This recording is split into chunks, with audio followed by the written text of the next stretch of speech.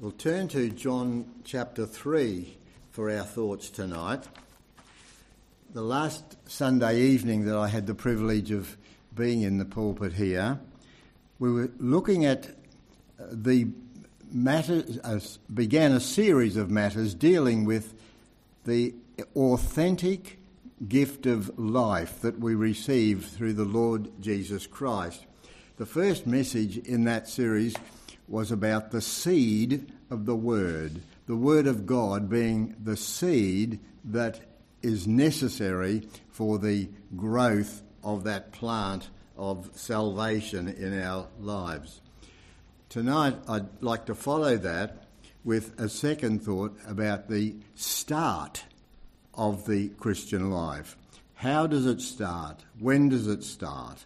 And we can follow that up with later words starting with S2. The scriptures are very strong on the seal that we receive when we come to Christ, the seal of the Holy Spirit. And it speaks of the song that is put into our hearts by the coming in of the Son of God. There are signs in our lives that signify when we have received Christ. And there are strengths and things. There's many S's that we can apply. But just tonight, I'd like us to look briefly at this man who the Lord Jesus deals with so helpfully in John chapter 3. We all know him. We all know that he's a man of great standing in the community, one of the religious leaders of the day. And I'll read those first 16 verses of the chapter, and we'll probably only be able to have a brief outline of this message tonight. But it's important that we've got this background right. There was a man of the Pharisees named Nicodemus, a ruler of the Jews. This man came to Jesus by night and said to him, "Rabbi, we know that you are a teacher come from God, for no one can do these signs that you do unless God is with him." Jesus answered and said to him, "Most assuredly I say to you, unless one is born again, he cannot see the kingdom of God." Nicodemus said to him, "How can a man be born when he is old? Can he enter a second time into his mother's womb and be born?" Jesus answered, "Most assuredly I say to you, unless one is born of water and the Spirit, he cannot enter the kingdom of God. That which is born of the flesh is flesh, and that which is born of the Spirit is spirit. Do not marvel that I say to you, you must be born again. The wind blows where it wishes, and you hear the sound of it, but cannot tell where it comes from and where it goes. So is everyone who is born of the Spirit." Nicodemus answered and said to him, "How can these things be?" Jesus answered and said to him, "Are you the teacher of Israel and do not know these things? Most assuredly I say to you, we speak what we know and testify what we have seen, and you do not receive our witness. If I have told you earthly things and you do not believe, how will you believe if I tell you heavenly things? No one has ascended to heaven but he who came down from heaven, that is, the Son of Man who is in heaven. And as Moses lifted up the serpent in the wilderness, even so must the Son of Man be lifted up, that whoever believes in him should not perish but have eternal life. For God so loved the world that he gave his only begotten Son, that whoever believes in him should not perish but have everlasting life." Now the chances are that every one of us in this room has come to know the Lord Jesus. Looking around the handful of us who are here, I would say that we are all believers in him. So it crossed my mind, is it significant that we go through these scriptures and look at this matter of how the start of the Christian life comes about? And I think it's significant for each of us, particularly in relation to when we're dealing with somebody who is a potential Christian, somebody who we're trying to witness to, trying to share the gospel with, trying to lead them to a saving knowledge of our Lord Jesus Christ. This was a deeply religious man, and we'll sometimes have the opportunity of dealing with people who are very religious people. Sometimes it'll be those who come knocking on your door who represent the Jehovah Witness faith and so on. Still people who, although they've got very strong views, they are people who are vulnerable to be born again of the Spirit of God if they are seriously seeking him. And it's evident from this passage that we've just read that Nicodemus was a man who was looking for what he did not have. He was an accomplished leader. He was a taught scholar. He was a man who the Lord Jesus in that passage described as, "Are you the teacher of Israel?" In some translations, a teacher. But in the New King James Version, the teacher. So probably a man of exceptional capability, but yet there's a depth of longing in his heart. And we've dealt a couple of times, morning and evening, in recent months, with the very real danger that Dr. Isles mentioned again this morning, of a person being religiously inclined and religiously active and religiously well taught, but facing that awful position in due time, presenting themselves before the Lord and saying, "I never knew you." It had never started properly. The matter of salvation had never been effectively dealt with. So let's have a look at it. Just a few headings I'd like to share to help hang our thoughts on tonight. And the first of them, again, is something that's been touched on previously today. There must be a sense of need of the Lord Jesus Christ. There must be a registration that I have something lacking. We'll look at it under a few headings. First of all, the fact that, naturally speaking, we are blind in sin and therefore we need newness of life. We are bound in sin and therefore we need newness of life. We are born in sin more fundamentally and therefore need the Lord to release us.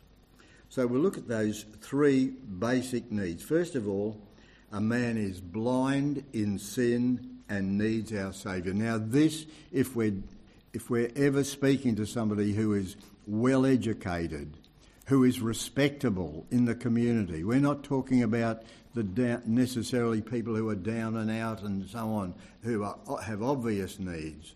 And we've got some lovely examples of such people coming to Christ.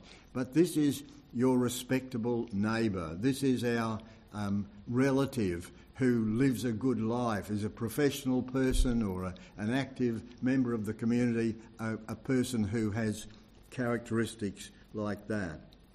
Well, the Lord Jesus' words are, "Except a man be born again, he cannot see the kingdom of God." Without divine life coming in, that dear one who we're praying for, who we're dealing with, who we're seeking to witness to, that person needs to have that sight granted to them, to see their need. In 1 Corinthians 2 verse 14 we read, "The natural man does not receive the things of the Spirit of God, for their foolishness to him, nor can he know them because they are spiritually discerned." When we're seeking to share the gospel of our Lord Jesus Christ, it needs to be bathed in prayer. This is something that needs the work of our Lord, the Holy Spirit. In the second letter to the Corinthians, Paul says at verse 4 of chapter 4, that their minds, whose minds the God of this age has blinded. There is a blindness. There is an inability there to grasp these issues. And the Lord Jesus was telling this good man, this fine man, this outstanding scholar, that he needed to see this matter of sin. We're blind to sin and we're bound in sin. Except a man be born again of water and the Spirit, he cannot enter the kingdom of God. He's bound out of it. He's held out of it until this matter of newness of life comes about. We've got to understand that these things are spiritually brought about. His religionism, his religiosity can't help him. His traditionalism is not going to help him. His denominationalism is not going to help him. His correctness in discerning theological truths is not even going to help him until he's brought to the place of calling upon the name of the Lord to be saved. So the second thing is that we are bound by our sin. I mean, we only have to think back about our own experience, how we were, and many times we have an individual weakness that continues to lead us astray, even in our Christian walk, and we need to call upon the Lord for his enabling grace and his deliverance from that sort of thing that binds us, that has been a stumbling block to us time and time again. Well, it's certainly true of a man who, or a woman who has not yet come to Christ. And it's a very, very difficult thing for a person to acknowledge that they are powerless to release themselves from the grip of sin. It gets right back to the basic thing that we are actually born in sin and shape in iniquity. The Lord Jesus deals with that here too. That which is born of the flesh is flesh. It's no use our flesh trying to do something that's going to make us right with God. We can't do it. That which is born of the flesh is flesh. That which is born of the Spirit is spirit. And Paul tells us in 1 Corinthians 15 that flesh and blood cannot inherit the kingdom of God. So what we're pointing out here, the starting point for Christian life is an acknowledgement of a thoroughgoing need that is existent in me when I am born into this world. And it's something that our proud humanity has great difficulty in coming to terms with. We had experience of it in our own family. It's some time ago now, but one of our daughters-in-law was brought up in a non-Christian home, but a very respectable, professional home. She had been a brilliant scholar at school. She finished up being the dux of her school, but she was always doing her best to represent her family and to behave herself as well as she knew how, and to work diligently part-time and so on, and became dux of the school as well as captain as well as dux of the school. She gets to university where she encountered a group of Christian students, and she could not grasp. Intellectually, she could not get her mind around the need for a saviour, because she knew that she was doing the best she could. She was being the daughter that her mum and dad wanted her to be. She was being the scholar that her teachers wanted her to be. She was being a good citizen, and now she was at university. And the issue for her was, why do I need a saviour? I don't know anybody who I should say I want them to be my example. She was doing her darndest to please those around her and do what was seen as right in society. This very issue had to be resolved for her. And once she could see, once it became clear to her that we are before a holy God, that blessed, holy, holy, holy God, in whose sight our righteousnesses, the best we can do, the very prime actions and activities and achievements of us are like filthy rags, until she could come to that conclusion and see the contrast between and the great gap between the glorious God who we are answerable to and who has made us and who's provided salvation for us, and our own lives, then the need was, once that was established, then the reasonableness of calling upon the name of the Lord Jesus for salvation became clear to her. So that's point number one. If we're going to help a person to the start of the Christian walk, this great phrase of the Lord Jesus, "You must be born again," has to be one way and another, or many ways, conveyed to the person, because there's a reason that you've got to be born again. The nature that we've got is not acceptable to God. On the contrary, it's an offence to him, and it's like filthy rags in his sight. Well, that's the first thing, that need a sense of need for the Lord Jesus Christ. And I think as we reflect back on our own conversions, each of us, you think back, how was it that we came to call upon the name of the Lord Jesus? It was when we were aware of sin. All have sinned and come short of the glory of God. All of us have. We need to acknowledge that. This good young lady, this well-behaved young student, needed to acknowledge that there was a wrong attitude of heart. There was an attitude that was independent of the life and the purposes of God and so on. There was a desire to promote oneself and so on, and to be able to admire oneself. Well, that needs to be dealt with, this whole issue of a sense of, I can see my need for Christ. The second step, there has to be a step of faith, a sense of need, and then a step of faith.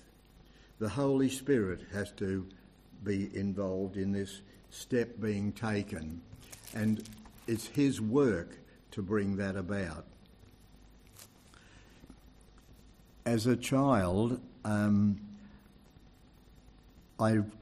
had an experience with my sister teaching me to swim that is a bit like the exercise of faith.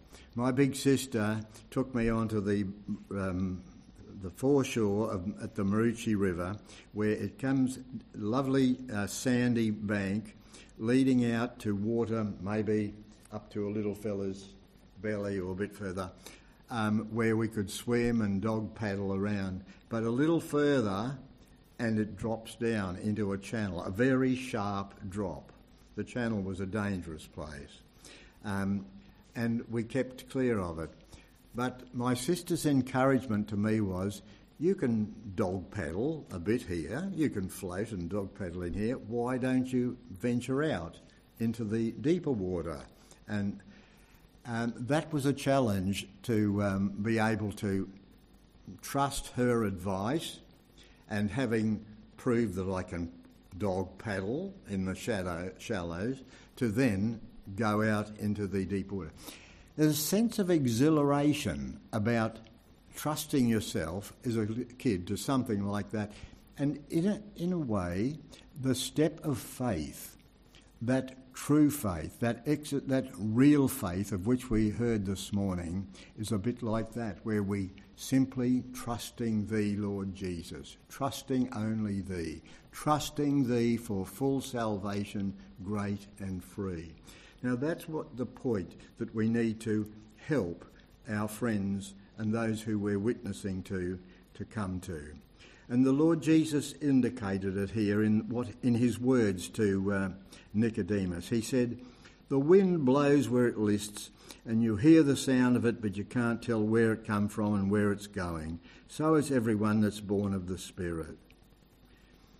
And commenting on that, Stephen Alford says, Man can no more control life from above than he can govern the light breezes in the treetops. It's the sovereign power and prerogative of the Holy Spirit alone to produce this new life in those who are sensitive to his promptings. This is why it is so serious to resist him when he strives with us. To refuse to offer may mean the damning of our souls. God warns, my spirit shall not always strive with men. I think for those of us who want to witness a good confession of the Lord Jesus and help others to come to faith in him, this reminds us very forcibly of the importance of prayer for those with whom we are dealing. That we should be covering, saturating our contacts with such people in prayer, because we can say what we will. We can even quote the Word of God, but it takes the Holy Spirit of God to use that word to bring conviction of sin and righteousness and judgment. I think I quoted some time ago a friend Jim Dufficy from the Open Air campaigners of long ago. And Jim was down in this district, and in conversation he made the very telling statement, if I can talk somebody into it, somebody else can talk them out of it. We're not involved in winning arguments in this sort of thing. This is not an intellectual contest. It involves the exercise of our minds, it involves the exercise of our will, but it is a work of the Spirit of God to bring a man or woman or young person under conviction of their need and to bring them to Christ. The Holy Spirit has to bring about that change. You might recall the comments by dear Stephen when recorded for us in Acts 7, where he outlines the history of God's dealings with his people and how many times they were resistant to his word. And he calls them, you stiff-necked and uncircumcised in heart, and so on.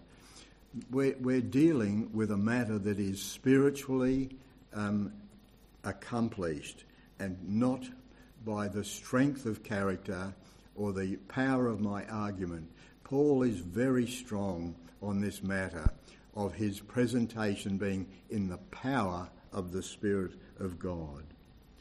We cannot achieve newness of life by personal effort, and we can't impart it to another person or force it on them or compel them in any way.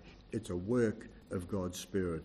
We can resist, and so can our friends resist or neglect God's warnings in our hearts. The Spirit needs to produce this newness of life. And the second aspect of that matter of taking the step of faith is the Saviour must provide that life. The Saviour went on to say to him, as Moses lifted up the serpent in the wilderness, even so must the Son of Man be lifted up, that whosoever believeth on him should not perish, but have eternal life. The Saviour has provided the means, and that's what the means that we need to present to our unsaved friends. The example our Lord and Saviour used here was a very compelling part of the history of the nation. You recall the situation. They had sinned greatly during the wilderness years. They were under God's judgment, being stricken by a plague of snakes, deadly snakes. And in response to Moses' plea to the Lord, he instructed that a brass serpent be put up, and that whoever was bitten looked at the serpent and lived. Now, that must have seemed a stupid thing to do. If I look at a serpent, am I going to be made well? Like Naaman, if I dip myself 7 times in the river, am I going to get rid of my leprosy. The thing is that our Lord has provided the means of our salvation. God has so loved the world that he gave his only begotten Son. And our responsibility is pointing them to him. Remember the words in John chapter 1 when he came unto his own and his own received him not, but as many as received him. And there's simplicity about the steps that are involved here. The Lord's provided this newness of life, and we, for our part, and our friends, for their part, need to humbly come to him. We speak about receiving Christ as Saviour. That's biblical from John chapter 1. We talk about yielding our hearts to him. That's absolutely biblical as well. But the sinner must come to him to really personally possess eternal life. Whoever believes in him will not perish but have eternal life. The matter of that, the importance of that word believing was touched on again this morning as well. In one of our translations, I think it might be the Amplified version, it speaks of believing in, trusting in, and relying upon our Lord Jesus Christ. Yes, believing in him, the devils also believe and tremble. They know that they know of his existence. They know of his greatness. They know of his power and authority, and they tremble at it. But we're speaking about believing in, trusting in, and relying upon, personally yielding my life and calling upon him for his salvation. We had a recent situation where we'd been praying for a young lady in her mid-20s for quite some time, and by God's grace she came to a personal saving knowledge of the Lord Jesus Christ. And not long after, sometime after, she and her former group of girlfriends got together at their invitation to her to join with their group. And she went to the little party thing that they had arranged, which in former days she would have been into like a rat up a pipe. But now she felt awkward, difficult. This was not her environment anymore.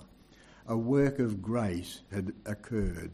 Transformation had taken place in her life, and her taste, her pattern of life had changed, but so had that which was pleasant for her. And so she, now being the possessor of newness of life, was manifesting that by the different attitude to the things that had been her joy before, or her pleasure before. My wife had an uncle who was a prisoner of war in Changi prison during the World War II, and after the war he was a shattered man. He was a mess. He became a hopeless drunkard and a vile man. He'd been brought up by Christian parents, but he was a bad man. You wouldn't have wanted your children to be anywhere near him or have him in your house. And by God's grace, he was brought to know the Saviour and transformed. And this same man then, whose habitat had been the local pub, now he's down at the local pub to see his old mates and tell them about his transformation. He's able to meet them, not to for their fellowship in that old sense, but to share with them the gospel of our Lord Jesus Christ. When Christ does come in, when the start is made to this newness of life, there are manifestations of it. The change is palpable in some lives. In his, it was it was magnificent. He was a man who would then walk around with a little thing playing Christian music. He'd want to talk to the kids about the Lord Jesus Christ. He'd want to talk to us about the Lord. He was just full of the joy of the Lord, a man released. I mean, it's very spectacular in that situation. The lifestyle is changed.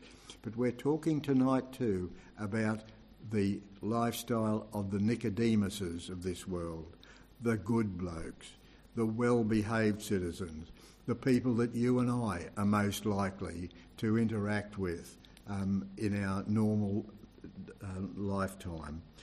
And so just making those 2 points, I was going to go on and speak a little bit more about the signs of life in Christ, and we'll perhaps deal with that at another time.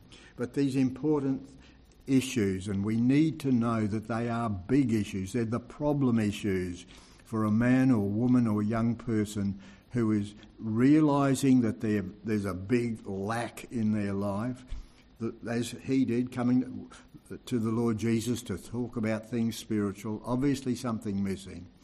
There's many people in that respect in our community and in our circle of friends and acquaintances and relatives who need the help of us in explaining, in presenting God's word and living before them, but also in praying for them that the eyes of their understanding will be opened to grasp this issue of I am a sinner, condemned already unless I come to the Lord Jesus for salvation. We need to grasp that that is a big thing for people. We're used to talking about it. In churches, of course we know that, but it's a hard thing for those outside to grasp. It is a very hard thing for good, in inverted commas, people to come to terms with. So that matter of sense of need and the importance of the step of faith, trusting the Lord Jesus, to know that there is none other name under heaven given among men whereby we must be saved. So those are just a few thoughts that come out on this matter of the commencement of the Christian life, the authentic Christian life, not just getting a person to subscribe to a set of creedal beliefs and so on, but to have belief that is faith, trusting in, relying upon our Lord and Saviour for their personal transformation. Heavenly Father, we are very grateful to you for the means by which you have brought those of us who belong to Christ into this blessed place of being yours and yours forever, of none being able to pluck us out of your hands once we have come and received newness of life by being born again of your Spirit. We want to thank you, Lord, for the people who you brought across our way. We want to thank you for the faithful teaching of your word.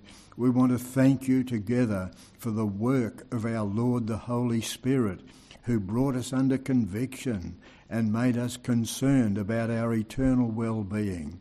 And we want to thank you for the Saviour who paid the price for our salvation and who is the joy of our life from day to day. We commend each other to you as we go forward into this new week. We pray that you will have that joy in our hearts and expressed in our lives and through our lips as we have opportunity to share with others the wonders of this so great salvation that brought us out of darkness into your marvellous light, that has given to us that inheritance that is incorruptible and undefiled and that does not fade away, which is reserved in heaven for us. So, Lord, we commend each other to you and ask you to take us forward in the fullness of your blessing for Christ our Saviour's sake. Amen.